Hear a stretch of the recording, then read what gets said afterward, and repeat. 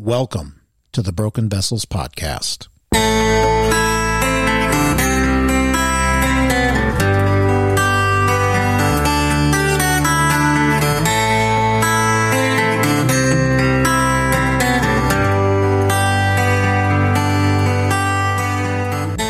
Jeremiah 18:4 states, "And the vessel he was making of clay was spoiled in the potter's hand, and he reworked it into another vessel, as it seemed good to the potter to do." This is the Broken Vessels Podcast. I'm your host, Joshua Simpkins. This is a podcast where we have discussions on theological themes for the broken to bring encouragement and hope in Christ. And I'd like to welcome you back to the Broken Vessels Podcast. This is episode 13, where we're going to be talking about being broken by Glawspel. You may have heard that term in our episode with Pat Abendroth, where we talked about the blurring of categories such as the law and the gospel, sanctification, justification. We talked about how blurring these categories and how not understanding proper biblical categories can be very detrimental to our lives and can bring brokenness. Well, we're going to take a little bit of a deep dive today into understanding that blurring or misunderstanding of the difference or distinction between the law and the gospel. And I have a very special guest today. I have Justin Perdue, who is the lead pastor of Covenant Baptist Church in Asheville, North Carolina. He's also the co-host of Theocast, and you guys have heard us talk about Theocast on this podcast a couple of different times. Theocast is a Reformed media ministry where Justin and his co-host, John Moffitt from Spring Hill, Tennessee, they record a weekly podcast, and Justin has also co-authored multiple books. And Justin is married to his wife, Michelle, and they have 4 children. And I've had the privilege of meeting Justin last spring. Justin and John have both been a huge influence on me and just have encouraged me in so many ways. And I'm just so thankful that Justin is here with us today. Justin, welcome to the Broken Vessels Podcast. Hey, Josh. Thanks for having me on. Good to be with you, bro. Justin, you guys on Theocast, you guys have just a way of describing things and talking about these different categories and bringing so much hope and encouragement in Christ. And you're just very good at communicating these distinctions and have a very good grasp on the redemptive historical ramifications of all of these things. And so I'm just really thankful that you're here to talk with us today about these topics. And so, brother, can you define for our listeners the difference or the distinction between the law and the gospel? I will certainly give it a shot. So the way I would begin to answer this question, I'm going to answer it simply, and then we can unpack any of this in more detail the ways that you want to. Sure. I'll follow your lead on that. Sure. Defined simply, anything that we read of in the scriptures that tells us what we are to do in order to be righteous before God, that would be defined as law. Anything in Scripture where we read what God gives us that Jesus has accomplished, that we receive passively by faith, that's gospel. Simple ways to remember this. Do is law. Done is gospel. The law says, do this and live.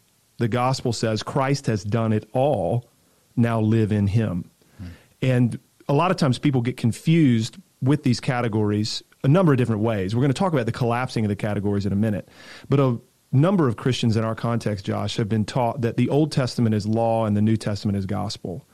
And that's very unhelpful because, biblically speaking, there is law and gospel in the Old Testament, and there is law and gospel in the New Testament. And I think my definitions that I just gave a minute ago make it clear as to how that's the case. Yeah, so very simply, again, to reiterate for the listener, especially if these things are new for you, anything that we read of in Scripture that tells us what we are to do, works that we are to do in order to be righteous before God, that's law. Anything that we read of that has been done for us by Christ that God then gives us that we receive by faith, that's gospel. So we talk about this distinction. We're talking about how the law and the gospel are these separate categories, right?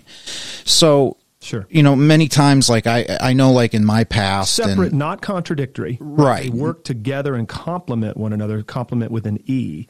complement one another in God's economy of salvation. I know you agree. I'm just making that clarification for the listener. Yeah, for sure, for sure. And so, I used to, when I would talk about the gospel, when I didn't understand it as well as by God's grace I understand it now, you would hear a lot of people talk about how the gospel crushes us. That Jesus Christ, and many times what people will do is they'll say, well, Christ is the stone of stumbling and the rock of offense, and see, so Christ, the gospel of Christ. You just let me know when you want me to riff on that for a minute. You riff on it, brother. All right, so in calling Jesus that, the most pointed place to go is Romans chapter 10. Right. So Paul there is speaking of the Israelites, and he is saying, beginning in Romans 9, actually, I said Romans 10. It's Romans 9, end of Romans 9 into Romans 10. So beginning in Romans 9:30, Paul says, "What shall we say then?" And then he answers his own question, "That Gentiles who did not pursue righteousness have attained it, that is, a righteousness that is by faith. But that Israel, who pursued a law that would lead to righteousness, did not succeed in reaching that law. Why? He says, because they did not pursue it by faith, but as if it were based on works. They have stumbled over the stumbling stone. As it is written, behold, I'm laying in Zion a stone of stumbling and a rock of offense, and whoever believes in him will not be put to shame." That's citing Isaiah 28:16. Romans 10:1.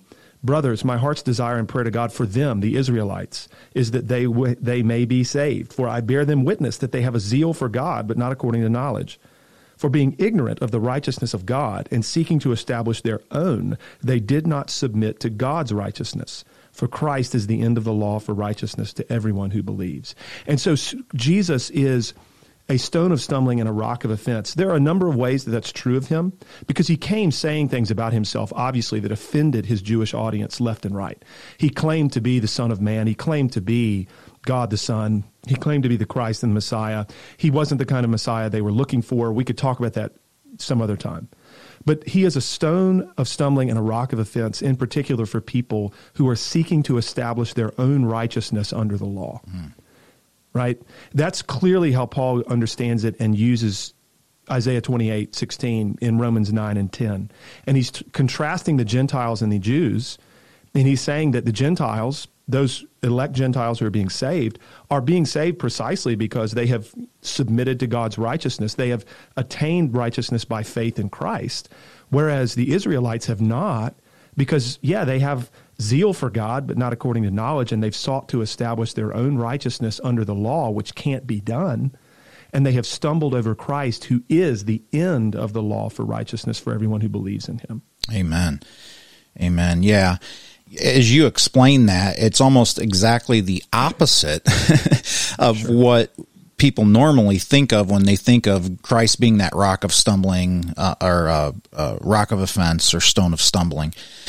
So why is it that a misunderstanding or a blurring of these two categories of law and gospel, smashing it together, making it Glawspel, which I believe was coined by Michael Horton, why is it that not by blurring these two categories and by misunderstanding them and misapplying them, how is it that brings so much brokenness in a believer's life? Yeah, this is the million-dollar question, I guess, when it comes to life on earth and boots on the ground, right?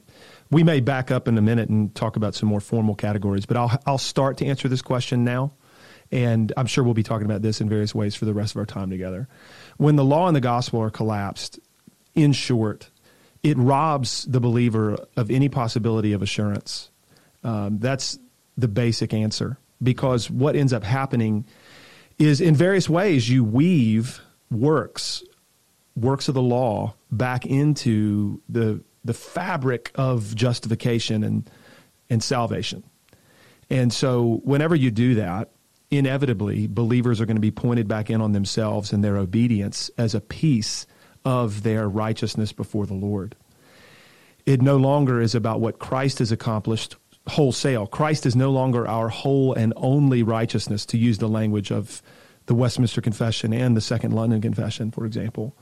We now are looking to Christ, yes, but we're also looking to our own obedience and our own works of the law as at least a portion of what will finally save us in the end. And I trust that for the thoughtful listener, I don't really need to go further in explaining how damaging that is.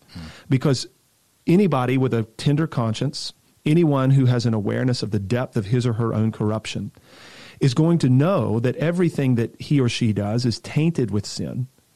And in understanding God's holiness and thereby the holiness of his law and the perfect requirements of the law, we're going to measure what we do to that standard and see how woefully short we fall. And so then we have no hope. Ultimately, we have no hope, no peace before God, because we're always asking those nagging questions. Have I done enough? Have I done it well enough? And of course, no one can define those standards, right? What is well enough? What is enough? Because the Scripture doesn't speak in these terms. Biblically speaking, when it comes to God's law, it's perfection or it's nothing. So then this kind of, all right, you're justified by faith in Christ, and now you need to obey the law as a part of your final salvation, but it's this half-baked obedience because it's not perfect. Nobody's going to say that we can be perfect. I mean, very few people are going to say we can be perfect this side of the resurrection. So our motivations are always mixed. Our thoughts, our desires are always tainted with sin. Nobody's ever done a perfect deed, right, because of the corruption of the flesh. Mm-hmm. And we just end up reasoning ourselves into all kinds of corners, and we have to do gymnastics with a number of passages in the Bible to try to help people make sense of these things. And we could talk about a number of these texts maybe here in a minute. Sure. But the short answer is, whenever you collapse the law and the gospel, it's damning because nobody can keep the law adequately for righteousness. And if keeping the law, even in some measure, for a piece of our final salvation is required, then none of us have any hope before God. Yeah, that's so true. One thing that I've heard you say often, and even seen you post on social media, and it's so good, and it just completely and totally explains why there needs to be a difference between the law and the gospel. I've seen you say the law demands everything and provides nothing, and the gospel provides everything and demands nothing. Amen, dude. Now, I get shot at for that quite a bit. I bet. I'm going to reiterate what you just said. I almost said this earlier, but I figured that I would save it. You know, when I was doing some of the kind of cliche, catchy, helpful phrases like law is due, gospel is done. Right. The law says do this and live. That's Leviticus 18:5, right? Whereas the gospel says Christ has done it and now live in him. Mm-hmm. Another thing that I do think is very helpful is this paradigm that you read. I mean, I've put this up before. Yeah, the law demands everything and gives nothing. What do we mean by that? Well, the standard is perfection. There is no room for any kind of disobedience in any way if we're going to be justified according to the law. And so we're talking about the law here as a covenant of works for justification. That's what we mean. Mm-hmm. And I don't know if I need to explain all those terms, but whenever we're talking about the law and gospel distinction, we're talking about the law in terms of obedience to it for righteousness. Right. In other words, like Adam in the garden was given a covenant to keep, we're talking about the law in those terms, where we would need to obey it perfectly without any shred of disobedience or even mixed motivation in order to merit righteousness before God through the law. Mm-hmm. So that's why I say it that way. The law demands everything and gives nothing. There is no mercy, there's no grace in the law. There's no grading on a curve. You must be perfect, just like Jesus says in the Sermon on the Mount, right? Matthew 5:48. Right. But then on the flip, the gospel gives everything and demands nothing, meaning demands nothing of us. It gives us everything. How so? Because Jesus, not only has he died an atoning death, not only is he the propitiation, the satisfaction for our sins, I think we're pretty good on that piece, but the active obedience of Jesus Christ, the fact that he lived a perfect life under the law, and he kept the law perfectly. He obeyed his Father's every word at every moment. And his righteousness under the law, his perfect obedience is counted to us as our righteousness and as our obedience by faith. And so what we mean by saying the gospel grants or gives everything is the gospel gives us everything that we could ever need for righteousness before God now and forever.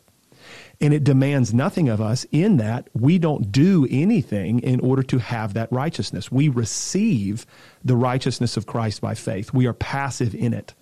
And people will say, well, don't we need to believe? Well, yes, we do. But what is faith?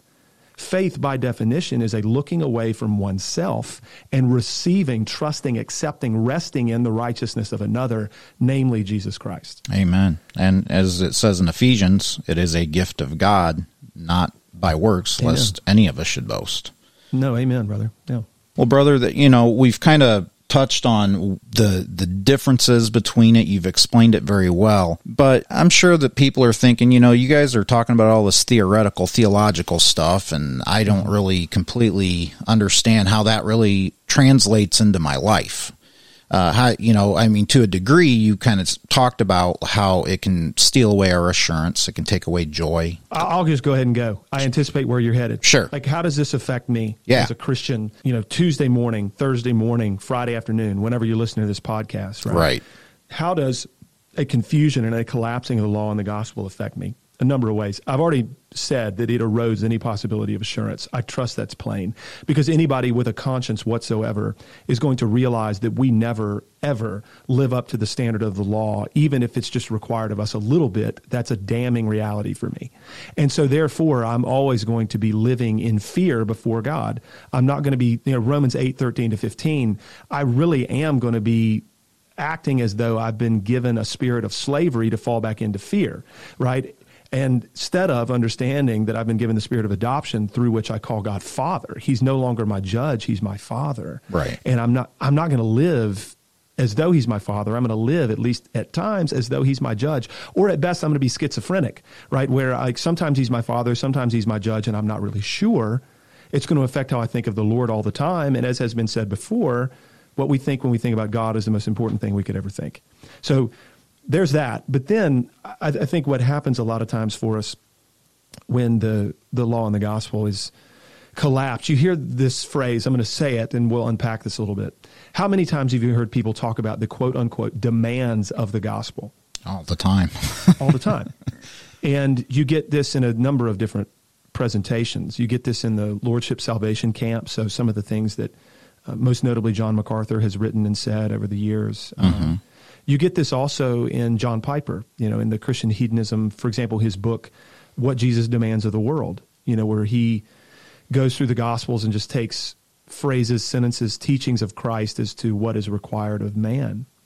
And this is a representation of law and gospel confusion. Mm-hmm. And so whenever we use that language, the demands of the gospel, again, what is the tender-hearted believer going to do with that? What is the believer with a tender conscience going to do with that? Well, he or she is going to hear about the demands of the gospel, and the conclusion is going to be, I fail.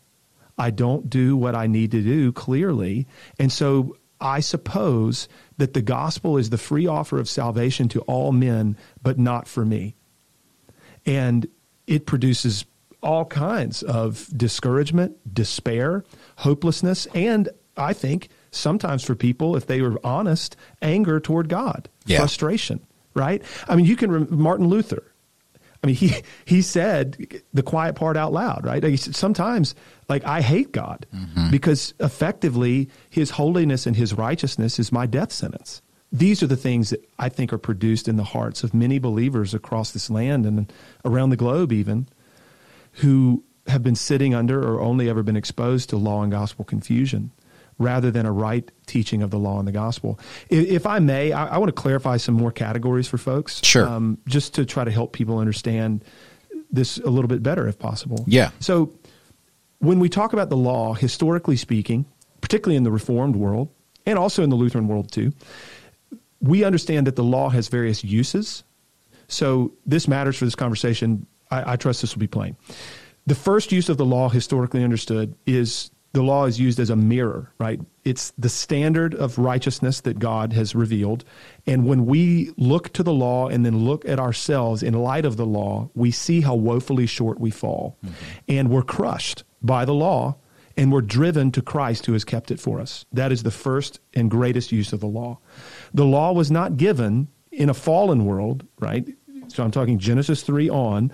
The law was not given through Moses to Israel to be kept for righteousness. That was not the reason God gave it. Paul's very clear about this in Galatians 3, Romans 5, etc. The apostles unpack this very well.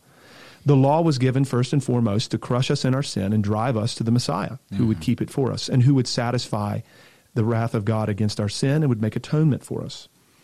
But then the second use of the law is a broad civil use. It curbs our corruption because God tells us what's good and bad and right and wrong, and he promises blessing for keeping the law and threatens punishment for breaking it. And so that curbs human corruption. Third use of the law in Christ Jesus for the saints is to guide our living. The law is no longer threatening to the Christian, but it is God's moral law is the perfect guide for our lives. How do we know what goodness is? How do we know what righteousness looks like? How do we know what we should pursue? How do we know what we should flee from? Well, we look to the law, not as a threat, not as condemnation, but as a guide. And so those categories are important because when we're talking about the law and the gospel distinction and we're talking about how the law crushes us, we're talking about the first use of it. And so I just want that to be clear in the minds of the listeners. You know, I heard a pastor say the other day that we as Christians, as we grow in sanctification, which, again, that's another category, sanctification as opposed to justification, and that's another thing that gets blurred in conjunction with law and gospel being blurred as well, said that, you know, a Christian who is truly growing in the Lord is going to continue to grow, and they may sin occasionally. And I just thought to myself when I heard that, I just thought to myself when I heard that, I'm like, how many times did you sin right as soon as your feet hit the floor, like in mind and in thought and even in deed? Yeah, I mean, brother, if I may, and I know we can get to some other like practical application stuff. If you're willing, let's think about a few passages of Scripture. Sure.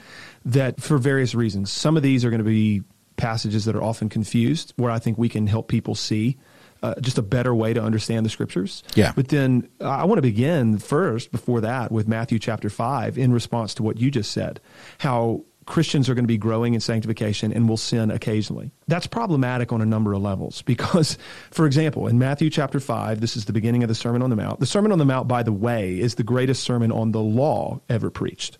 And it is not a gospel sermon until you get to chapter 7, where Jesus is going to then begin to talk about, for example, at the very end, the rock upon which we will build the house. And that rock is him. Amen. Now, there's all kinds of confusion there where people act like the rock upon which we're going to build our house is our own obedience. That's problematic on a number of levels. What he's doing in that sermon, especially in Matthew 5, is he is preaching the law to the human heart the way that it always should have been understood.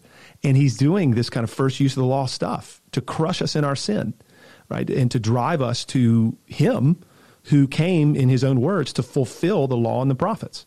And so he says that he did not come, beginning in Matthew 5:17, he didn't come to abolish the law and the prophets, but to fulfill them. And he says that not any portion of the law, and here he's talking about the moral law very clearly, in other words, the 10 Commandments, right? None of these things should be loosened or removed. And then he says to this audience of Jewish people, you must have a righteousness that exceeds that of the scribes and the Pharisees, which is a mind blow, right? Because these were the experts on the law and the righteous ones of their day. He then begins to talk about various commandments. He says, you've heard it said that you shouldn't murder. Well, I'm telling you, if you have anger in your heart toward your brother, you're liable to the fires of hell. What's he saying? That even, you may be in some kind of external conformity sense. You might be conforming to the law, but you in your heart and mind have broken the law and you stand condemned. He then does the same thing with adultery. You've heard it said you shouldn't commit adultery. I'm telling you, if you've lusted after someone, you're guilty. What's the point of that, Josh? It's that you think you're doing well in conforming your life to the law, and in reality, you fall so far short. And so this is what I would want to say to the person that says, well, for Christians, we should just sin occasionally. And I'm like, look, the corruption of the flesh is real, guys. Mm-hmm. Like, let's talk about this. I mean, we could go a number of places here. Again, Matthew 5:48, how does Jesus conclude this portion of his sermon? He says that you need to be perfect as your heavenly Father is perfect. So the only kind of law keeping that merits anything in God's sight is perfection. But then think Romans chapter 7, where believers delight in God's law in our inner man. We've been born again. We've been given a heart of flesh. Our heart of stone has been removed. We're now new creations in Christ Jesus. And so for the first time, we actually delight in God's law. And by the way, only a person who has been forgiven, justified, and absolved of guilt could ever say such a thing, because no one who is damned by the law could ever delight in it. You don't delight in what's your death sentence. All this to say, Paul in Romans 7 makes it very plain that even though we delight in the law of God in our inner man, there is another law that wages war against our spirit. And we often find ourselves not doing what we want to do and doing the things that we don't want to do. And so I would just immediately push back against that person that says a Christian only sins occasionally. I think the apostles say different, and I think Jesus says different as well in the Sermon on the Mount. Unless you're telling me that your thoughts, your motivations, your desires, and your actions are perfect most of the time, I don't even know what you mean by saying that you only sin occasionally. Have you ever loved God? For example, what's the first and greatest commandment? Right? Love the Lord your God with all your heart, soul, mind, and strength. My question to every believer out there, have you ever done that for even 5 minutes? And the answer is, of course, no. Because I want to, I desire to, but because of the corruption of my flesh, because of my frame, I've never really done it. And so again, we have to ask these questions. How is a person righteous in the sight of God? And then what does it look like to live by faith in the Son of God who gave himself for us? We're going to pursue obedience from the heart, Romans 6:17. Right? We've been delivered from the tyranny and the dominion of sin. Amen. We're no longer under the law to be condemned by it. We're under grace. We've been united to Christ. We will be conformed into his image. Praise God. And this progression in this life will not be onward and upward always. It won't be clean and linear, really, ever. And we will always have deeds that are mixed and tainted with sin. And so we're always looking outside of ourselves to Christ for our peace and our hope and our righteousness. And that includes on the backside of regeneration. And we have to be really clear about that. Yeah, for sure. Yeah. Yeah, when I really first began to understand, this whole idea of the active obedience of Christ being my righteousness, and just understanding what union with Christ meant, man, that brought so much liberty and so much freedom to understand that I didn't have to do it anymore. Christ has already done it for me. And brothers and sisters in Christ, that's why this law and gospel distinction is so important for you to understand, because the gospel should only bring freedom to us. That's the whole point of it. I've been to Justin's church, and they have a liturgy there in the way that they set up their service. There's the reading of the law, and the law, it does crush us. It exposes our sin. It shows us who we truly are. Wretched, fallen people that are needy. And then what happens?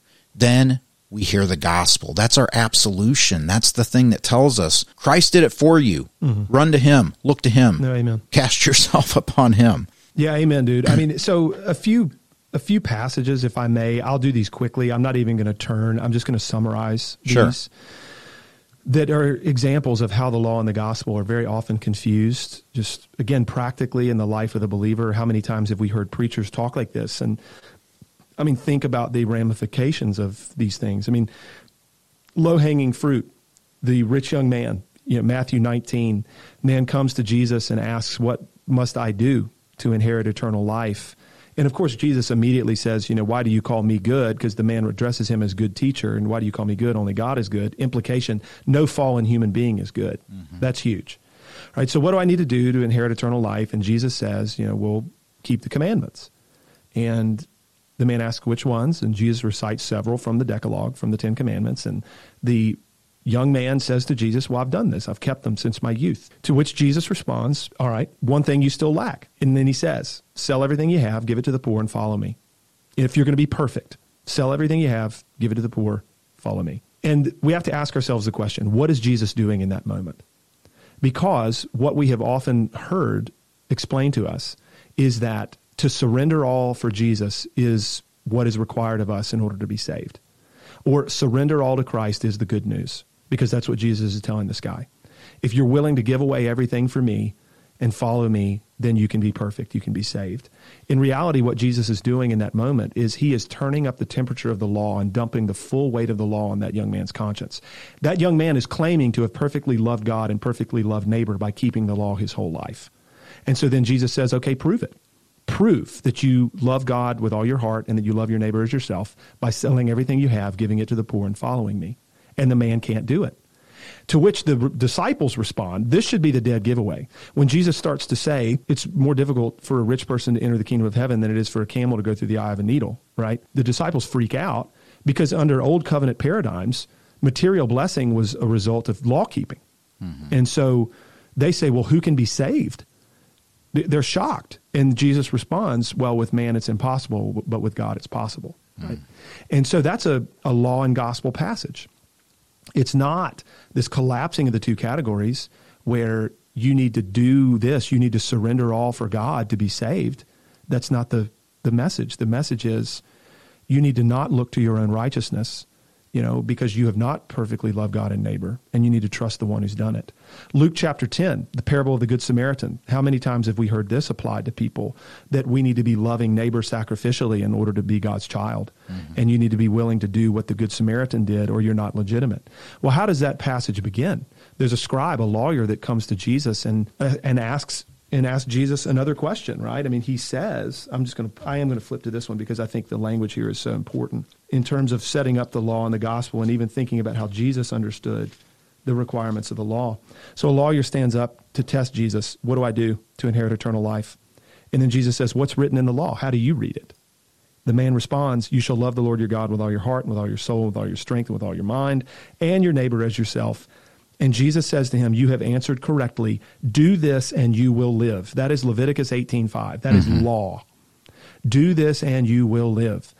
So then the man, desiring to justify himself, according to what, Josh? According to the law, right?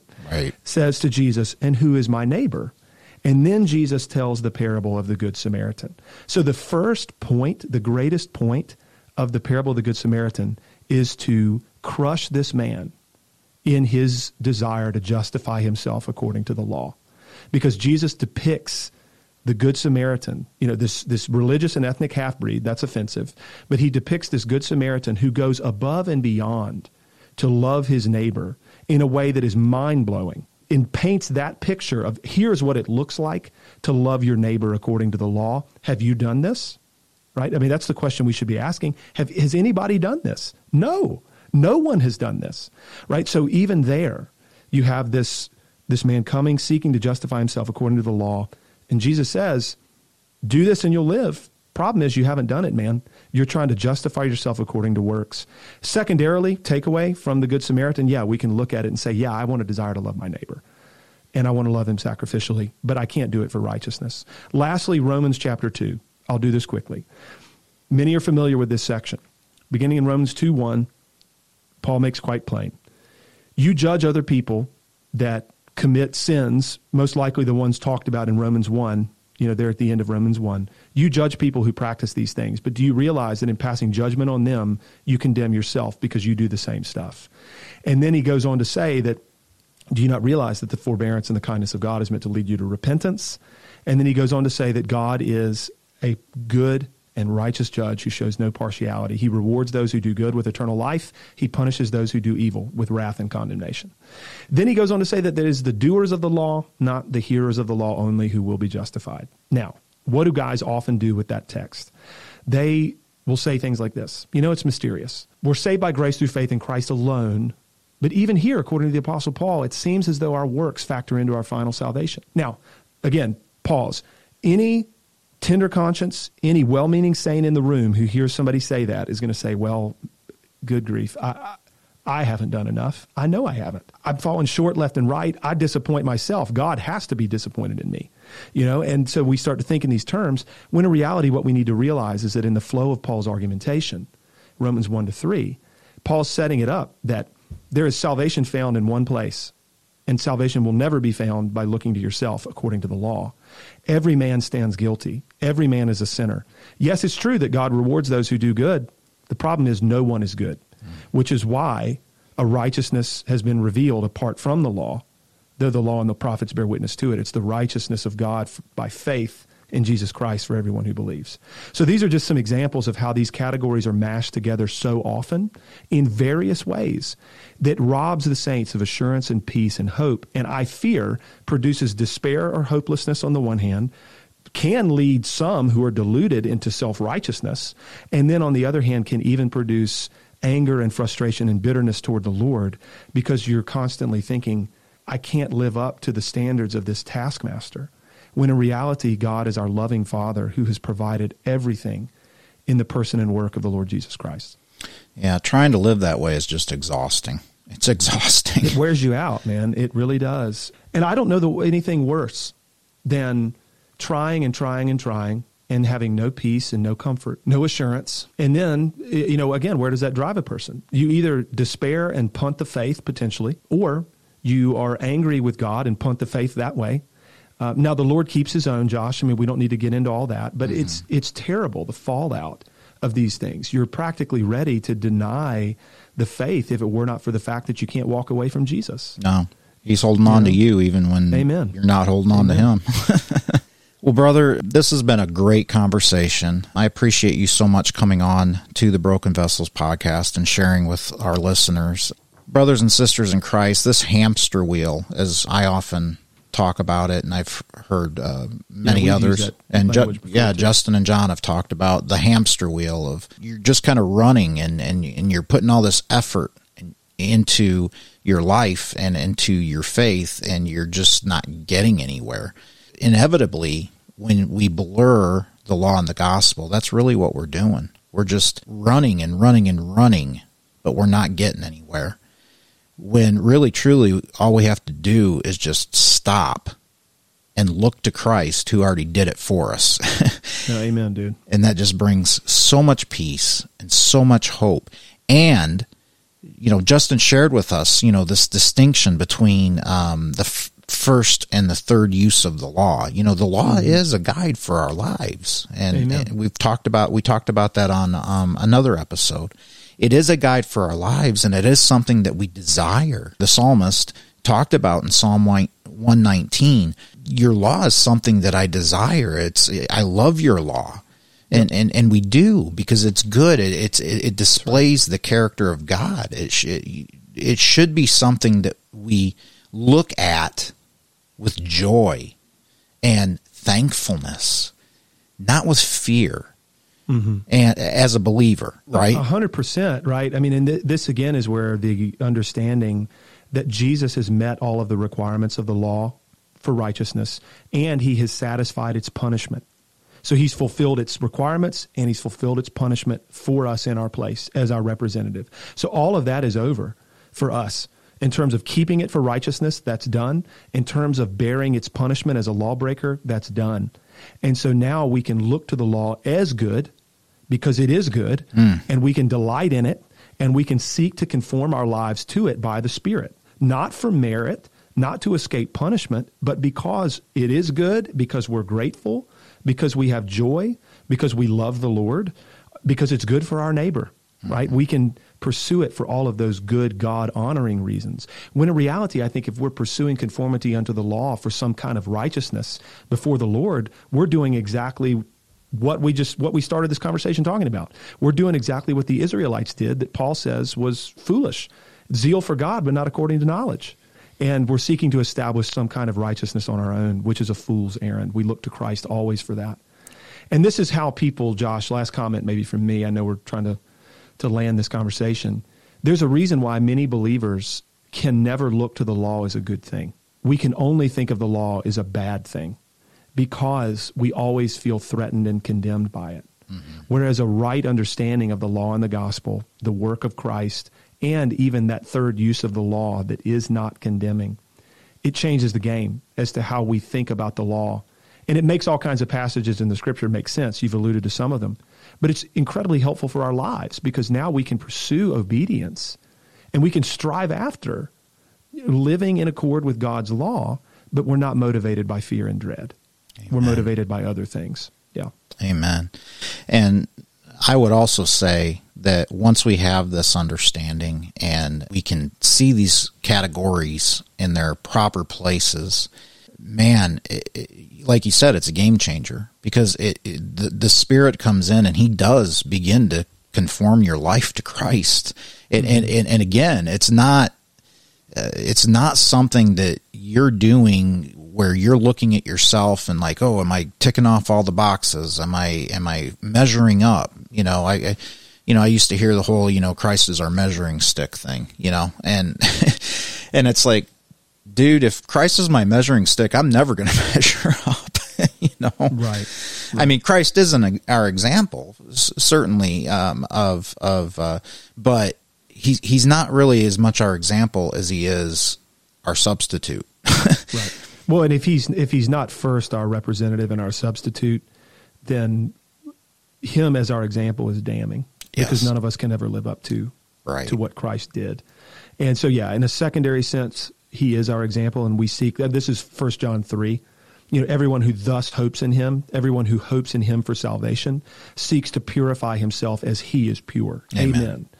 But it's only in hoping in him for salvation that we could ever seek to live after Christ. Right. Well, brother, I appreciate you coming on our podcast and sharing the good word of the gospel with our listeners today. Hey, Justin, would you like to shout anything out before we finish our conversation here today? I appreciate you having me on, Josh, and I hope that this conversation has been of some encouragement to the listener. And the main exhortation is just to always look to Christ for your righteousness and for your peace before the Lord. That's something that we have to hear regularly and remind ourselves of regularly, because the world and certainly the evil one preaches a very different word. I certainly would commend all of our content over on Theocast for the listener if you're not familiar yet. If you're interested in hearing any of the sermons that I preach on a regular basis, you could go to our church's website. That's covbap.org. I've begun a series through Romans recently, and that's been a real joy. So those are some resources people could look into. Other than that, trust Christ and seek to love your brothers and sisters, and calm down in that. Jesus really has accomplished everything that you need, so rest in him. Amen. Amen. Thank you for joining us today for the Broken Vessels podcast, and we'll see you next week.